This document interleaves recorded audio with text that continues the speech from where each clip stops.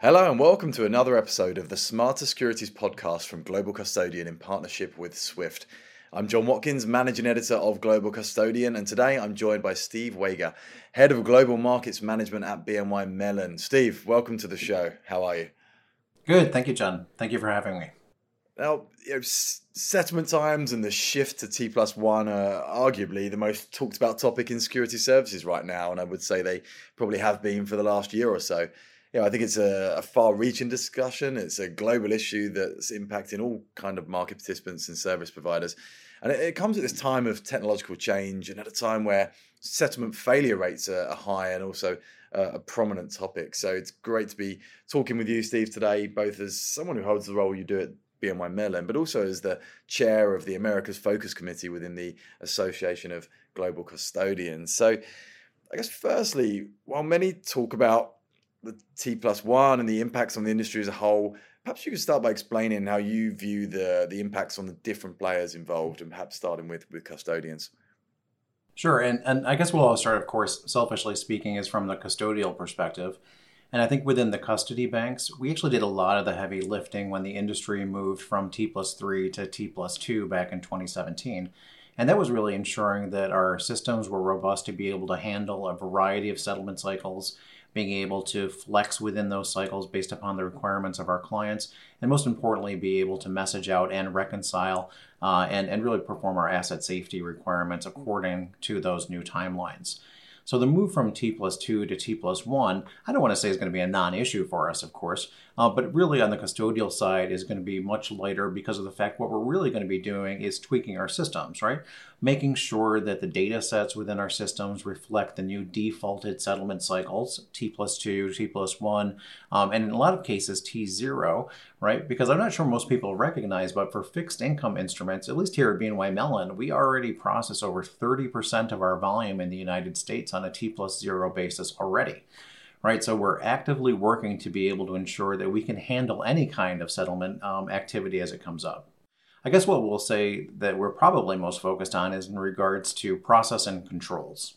Right, again, so from a custody perspective, what we're concerned about is corporate actions processing, cash processing, ensuring that default settlement cycles are known and understood across the industry, and then probably most importantly, claims and funding, right? How do we ensure that the move to T+1 isn't going to make things worse, right? Because what we want is the industry to be able to ensure that it gets the maximum benefit out of a move to T+1, which is largely focused on risk mitigation. I think we would all agree. But of course, everything that's ancillary around that risk mitigation is what we have to touch on a day-to-day basis just to ensure the longevity and the sustainability of our industry. So again, from a custodial perspective, very much focused on testing, integration, making sure that our systems are up to snuff, that our data is recognizing the new settlement paradigm, and then basically ensuring that we can interact with our clients on that basis. If I then shift over to the investment community, right, that's very much focused on their ability to perform the confirm-affirm process under the new settlement cycle. And I think this is actually going to be a real challenge for people, right? Because obviously in the T+2 world that we have today, I don't want to call it a luxury, but we do have the benefit of being able to receive those allocations, reconcile, resolve any differences that might happen on a T+1 basis prior to settlement. And I think it's simply been ingrained in a lot of back office processing that T+1 cycle exists. Now, to being able to move to a T0 in this situation, affirmation confirmation cycle prior to a T1 settlement is going to be tough for some people, right, to be able to manage because they're going to have to get things done by roughly 9 p.m. Eastern on T0, working that out with a global broker-dealer community, global and back office community. I think it's going to take some intense work and process and procedure changes. Not least of which also comes along with ensuring that we get electronic confirmations, that basically that the reconciliations are robust, and simply that people have made the investment, most importantly, to be able to handle these new situations. Certainly an element of kind of realism around this, Steve. You feel like that's a fair way to sum up your approach? You're viewing both sides. So there's quite a lot of people that are either very just purely kind of pro T+1, here's all the benefits, or others that think we should be racing all the way to T0 straight away. Yeah, and I would say, I've been in custody for a long time. And I'm personally very pleased to see that we're making this move to T1 and then also into T0, hopefully eventually, right? So I just think it's 2022. The time for these types of things has of course arrived. And we need to show that we're able to move along with the technology, ensure that we're basically bringing best of breed. But to your point, we know that there's going to be problems, right? We know that there's going to be things that we have to work out. T1 is not going to be a panacea of efficiency initially, but the benefits that it'll bring to the table from risk mitigation far outweigh the efforts that we, as an industry, will have to bring up to be able to ensure its effective implementation. And if I look at some of those challenges, like I mentioned at the start, that there are high settlement failure rates that have occurred over the last 2 years. I'm not sure on the exact US figures, but I know that in Europe it's been quite sustained. It's quite high and has been since March 2020. Does reducing a day on the settlement cycle kind of add to this problem, add to the challenge in that sense? I think initially it will. I've been outspoken to some degree in this space for a while now that I actually think that settlement failure is on a moderate basis, of course, is actually an indication of a well-functioning market, right? And that's because people are moving, we're doing inventory realignments, we've got securities lending interacting with all of this. So it's natural in my mind that there would be, let's just say, a 3 to 5% failure rate in an efficient marketplace. In regards to our move to T1, however, our expectation and my personal expectation is that we will have a period of 6 to 9 months of increased volatility as people start to simply get to know the new process and procedure. And I do think specifically we're going to see a significant increase in fails. And that's also going to come across with a significant increase in claims. So one of the areas that we're, of course, focused on is trying to figure out how we're going to manage those claims most efficiently to be able to satisfy our clients and making sure that, again, we're performing the utmost that we can do for investor protections and asset safety. No, I'm glad to have you as an outspoken individual on this topic on the podcast today. It makes for a very good conversation. So, and still, I read your note, representing the Association of Global Custodians to the SEC, and if we do focus on the US for a moment, you suggested a later migration date than has been initially suggested. Would you mind just explaining some of the rationale behind that? And really, this is to your earlier point where we're just talking a little bit about realism here, right? Where we know as an industry that if we have an extra day to reconcile, it could make all the difference in the world. So what we're recommending to the SEC is that they plan this migration over the Labor Day weekend in the United States so that we have a 3-day window to be able to process transactions, the initial set of transactions, reconcile them, and get set up for that initial day's worth of settlement activity. We just think it's a prudent move on behalf of the industry, and particularly led from the SEC, to be able to give us that little bit of a buffer just to be able to ensure that we can make things happen as best that we can.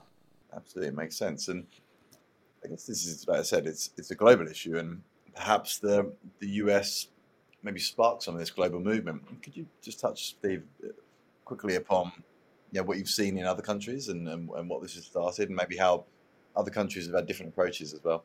Yeah, I think the most interesting one is probably India, where they were much in advance of the other countries in their move to T+1, but they chose to actually stagger its implementation based upon security.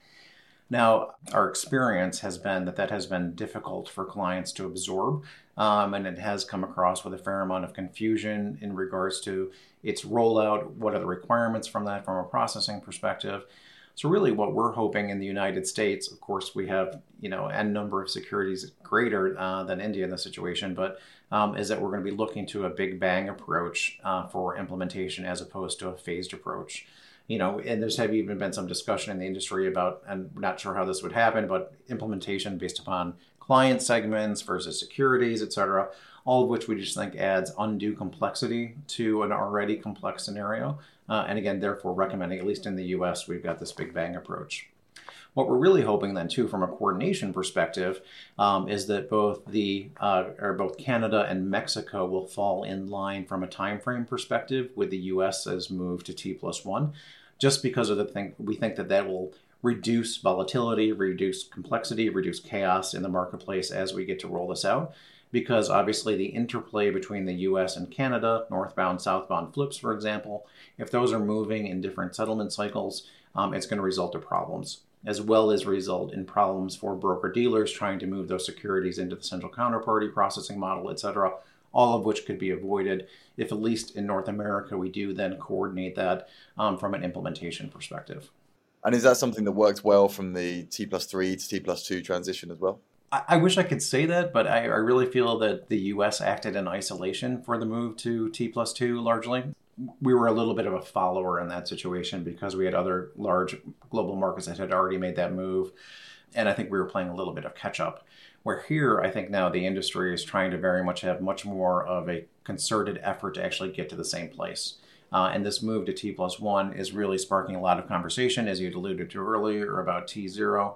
But again, I can't underestimate the benefits or understate the benefits of us being able to do this on a coordinated basis. You'll probably notice that I'm resisting getting really into the T+0 because I've got a big question. Yeah, I know.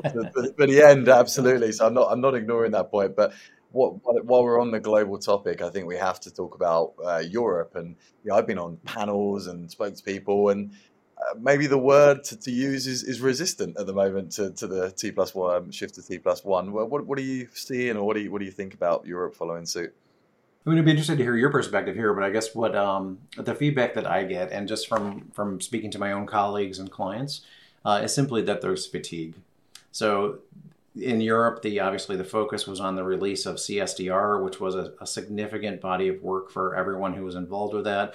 We're still in the throes of its implementation. And then to be able to immediately pivot into another big body of work for T+1, I'm just not sure that there's resources and or appetite to be able to absorb it at the moment. That being said, of course, there is going to be a significant amount of pressure if all of North America moves to T1, and that there's this difference between ourselves and Europe because of the nature of cross-border transactions. Again, as I was talking before about securities lending, et cetera, et cetera. When the US and EU are in sync, obviously that works the best for everybody. This out of sync nature, I think, can only be a short-lived period, so it's going to have to be addressed at some point. Yeah, Steve, you asked for my perspective. I mean, what we've heard, it's quite a common phrase, maybe not word for word, but it's that Europe might want the shift, but it doesn't necessarily need it. So that seems to be the common feedback from the people we speak to. So there's not urgency there, that's for sure. Yeah, I will admit, right? So I think from a market participant perspective, we're pushing the drive much more so than receiving let's say a pull from clients and or other industry participants. And I think just because behind the scenes, there's this tacit understanding that all of us want to be able to see, one, from a technology perspective, this move to T+1 because it shows that we as an industry are forward thinking. And then two, the implicit benefit of the risk reduction in the settlement cycle. But I don't think that's actually going to translate into a lot of tangible benefits for clients per se, for investors per se, very much more so for the actual market participants and market infrastructures. So I understand that point where they're saying, right, there's no real need for it at the moment. But I would just say, though, that behind the scenes, that the U.S. and the EU being out of sync will be problematic long term. So I think now we can come to T+0, and what I want to ask you is, you mentioned it, and it came up in the letter you wrote to the SEC, and it gets involved in most conversations around settlement times. But how much focus and energy should we be placing on conversations around T+0 when we're already down this path of moving to T+1 over the next 2 years, which is obviously not going to be an easy transition? I mean, what we're hoping for long term, this is going to Steve Wager and a BNY Mellon perspective, is that the end state of this work, at least in the United States and North America, is that we're going to have a set of flexible settlement cycles, right? So based upon client need, asset type, potentially, we'll be able to flex that settlement cycle anywhere from T0 to T5 or greater if the clients need to be, right? And that our systems and our processes are in such state that we can handle that. Now, I think that, as I mentioned earlier, people may not be aware that we're already processing 30% of U.S. volumes on a T0 basis. This is obviously fixed income. All right, so that means that we can handle it today. The question really is going to come down to, on the equity side of the fence, does that make sense? Will we actually see further risk reductions, or is it really a marketing effort for all intents and purposes? And I would argue to say that It would be a shame if we didn't take this opportunity in what we're building for T1 to at least be ready and prepared for T0 operation where it makes sense, although we don't need to make a holistic change to T0 currently. But overall, with T0, the benefits long term, like you say, if we're looking years down the line, the benefits outweigh any kind of challenges or drawbacks with T+0. Not to put words in your mouth, just asking. Yeah, and I think really the main thing that we think about is what does that mean for banks like BNY Mellon? What does that mean specifically for credit facilities? Because in a T0 processing environment, unless we can process real-time gross, we probably are going to be in a situation where people have to pre-fund a lot of their activity. And that's going to be tough for a lot of market participants simply because of turnaround trading and it's simply the flow of cash. So does that leave the custodian banks primarily in a situation where we need to front the money for the entire street? Or should we be looking at something different to be able to ensure the longevity of that? Kind of unknown at this point. We need to work through that. But I do think at least, there's always been concerns about what is the future of global custodians and custody generally. But this notion of our ability to fund banks, fund the industry, really play the role that a bank is meant to do in the securities processing business, at least secures us a future state there. Well, Steve, that's excellent. Look, we've covered everything and such a broad range of areas here. But I guess why don't we finish off, if I could just ask you, if there is that one message you want to give to our listeners today to sum up what we've been talking about and to close the conversation? I would actually just be making more of a universal plea here, right? Which is simply that we as global custodians, we as a securities processing industry are facing unknown challenges in the form of fintech, digital assets, et cetera. We need to be able to be in a place to demonstrate that we can continue to innovate, we can continue to reduce risk, and that the securities processing model and conventions that we bring to the table are in fact sustainable and long-term viable for the business. And I think our ability to demonstrate that is evidenced by our move to T+1, right? We're moving ahead, we're reducing risk, we're adding new technologies. Our long-term eventual ability to flex into T0 is also going to be a statement to the world that we are ready for the future state model, whether that's traditional securities in dematerialized form or digital assets that will also be processed over our applications. We're ready and willing to change as the future of the securities processing business evolves. Excellent message to finish on there. And, Steve, I think what we wanted to do today is talk about some aspects of assessment cycles that aren't necessarily discussed in every other discussion and haven't been covered before. And I think we absolutely did that. So thanks so much for your thoughts and your time today and being on the show. Yeah, well, I appreciate the time and thank you.